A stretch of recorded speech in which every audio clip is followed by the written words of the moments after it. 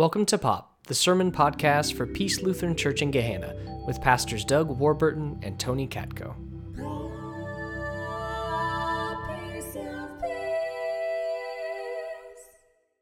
So I know this dates me. I was thinking, I said last service it's about 30 years old, but I think it's even older than that. I'm a huge Les Miserables fan. How many of you Les Miserables fans? Yeah, really dated now, but still a poignant musical. And one of the songs in Les Miserables that I've always liked but is very haunting is Empty Chairs at Empty Tables.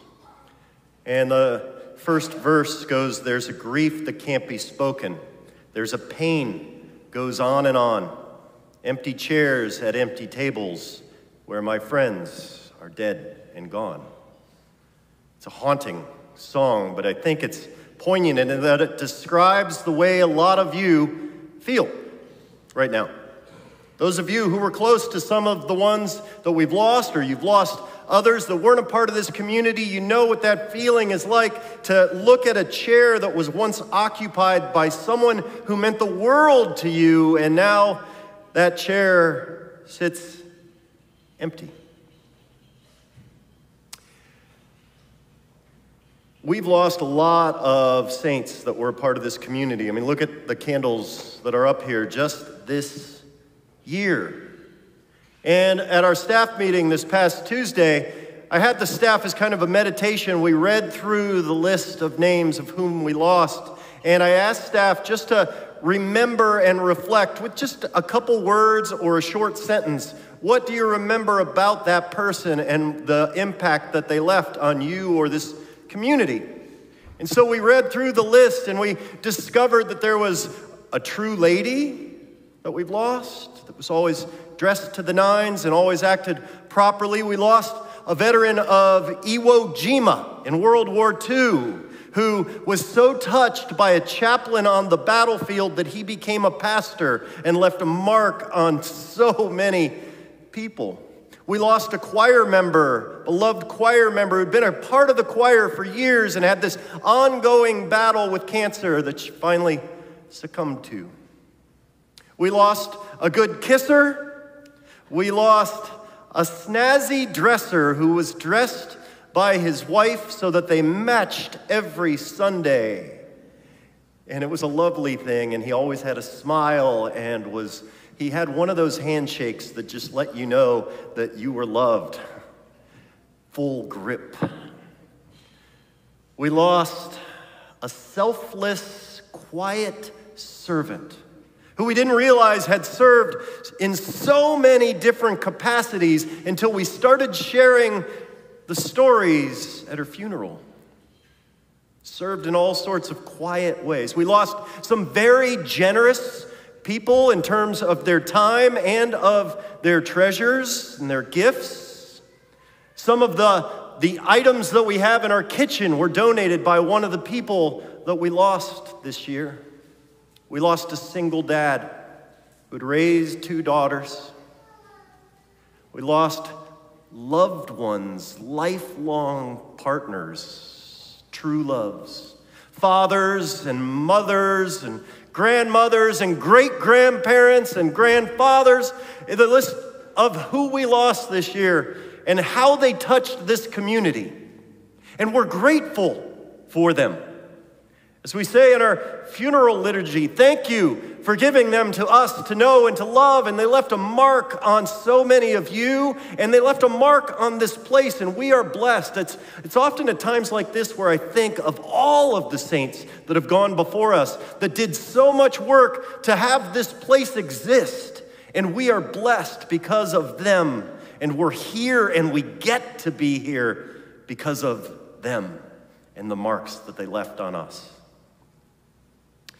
So in the reading that Pastor Tony read, I want to go back to this, and I want to point out an interesting thing that happens right before the reading that Tony and the bell choir and the violin and the organ led us so beautifully through. So let's back up a few verses, and it starts with this, Jesus. And I want you to think about, why would the gospel writer Luke open with this sentence for this passage? He came down, Jesus came down with them and stood on a level place.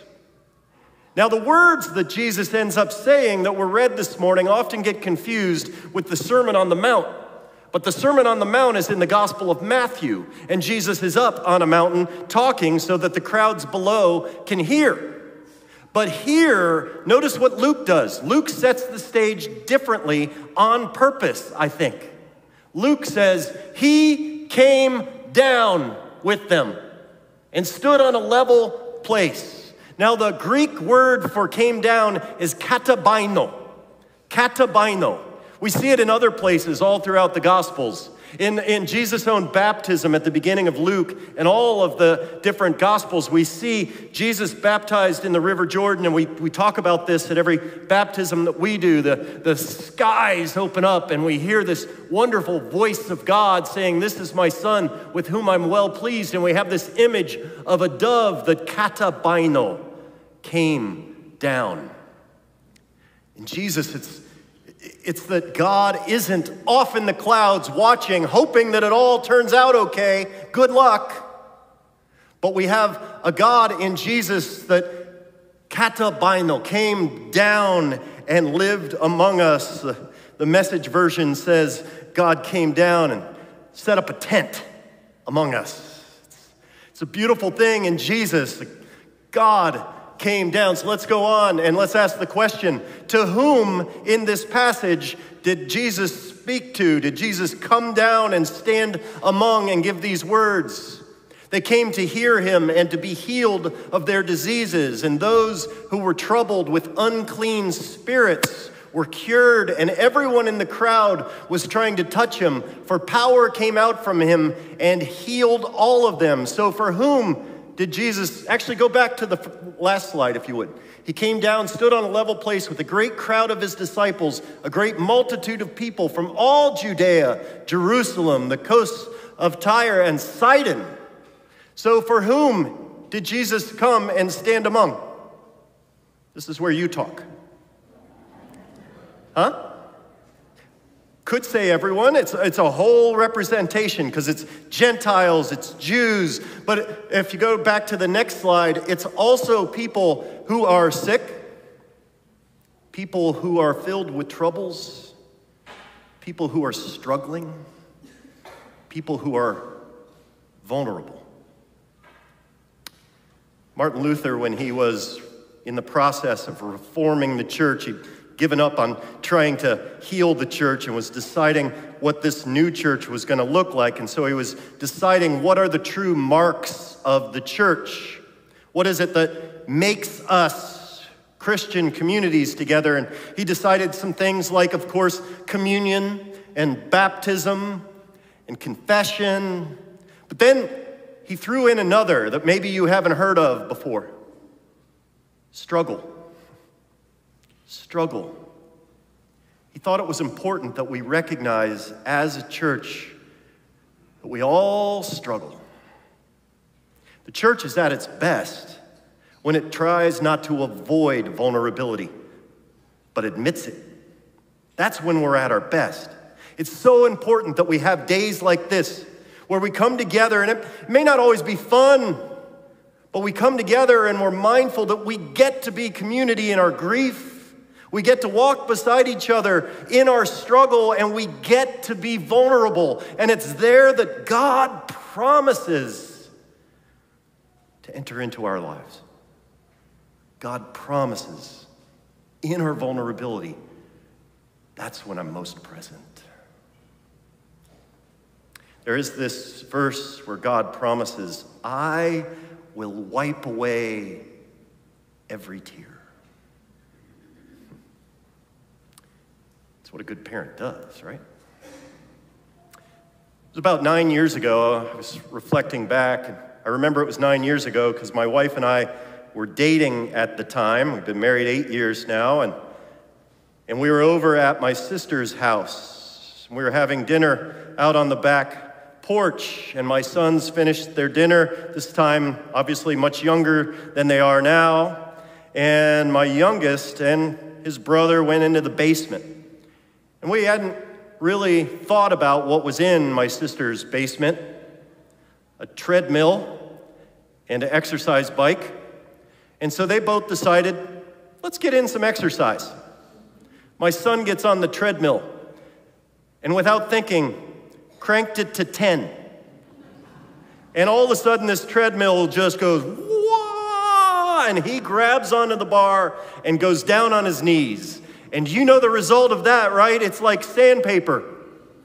And he comes running up without the skin on his knees, and he's in that panic state of shock, you know, where the pain hasn't quite settled in yet, and he's running through the house, not knowing what to do, kind of like a chicken with its head cut off, not knowing where to go or what to do. So I run out from the porch, the patio, and I start chasing him around. I finally cornered him in the laundry room, and I just grabbed him and held him as he freaked out. There's a weird feeling that brings, isn't there? You know it as if you're a parent. It's like you hate that your kid's in pain, but you love that you get to be the one to try to calm them down.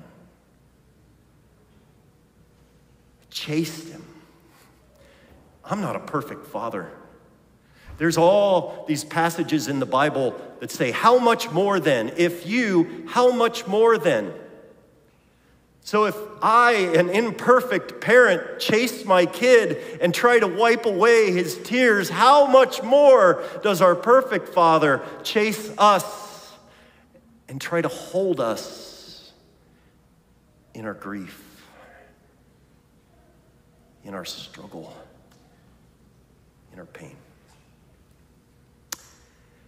There's even this verse or this passage that we say in some of our creeds. When we say the creeds, we usually do around baptisms, the Apostles' Creed, and it says that Jesus descended to the dead. It's one of those things that pastors get asked all the time, what the heck does that mean? I think it means that Jesus is announcing, there's nowhere you go that I don't find you. There's nowhere you go where I won't chase you and bring you back to me. Paul says it like death. It's lost its sting, brothers and sisters. In Christ, death has lost its sting. So let me close with this. I've been taking this racial reconciliation class over at Trinity Lutheran Seminary, and it's been very eye-opening. But they give us different exercises every week, different things to watch, things to listen to for homework or read. And one of the songs was called One Day that we got to listen to on YouTube on our own time. I'd never heard this song before, and it certainly speaks a lot toward racial reconciliation, but it also speaks a lot, and it struck me that it's so poignant for whatever struggle we're wrestling with, especially loss, because it speaks to the promise. So I asked Q, could we sing that at church? And you know, Q's kind of hard to get along with sometimes, but in his easygoing manner, he said, sure. And so I just wanted to point out, you're going to hear this when you get a chance to light the candles. Shauna and Christina are going to sing it beautifully. And I want you to hear these words because I think they'll instill some hope. One day, there'll be no more lives taken too soon. One day, there'll be no more need for a hospital room. One day, every tear that falls will be wiped by his hand. May you be instilled with the grace and the love of a God who never will stop chasing you.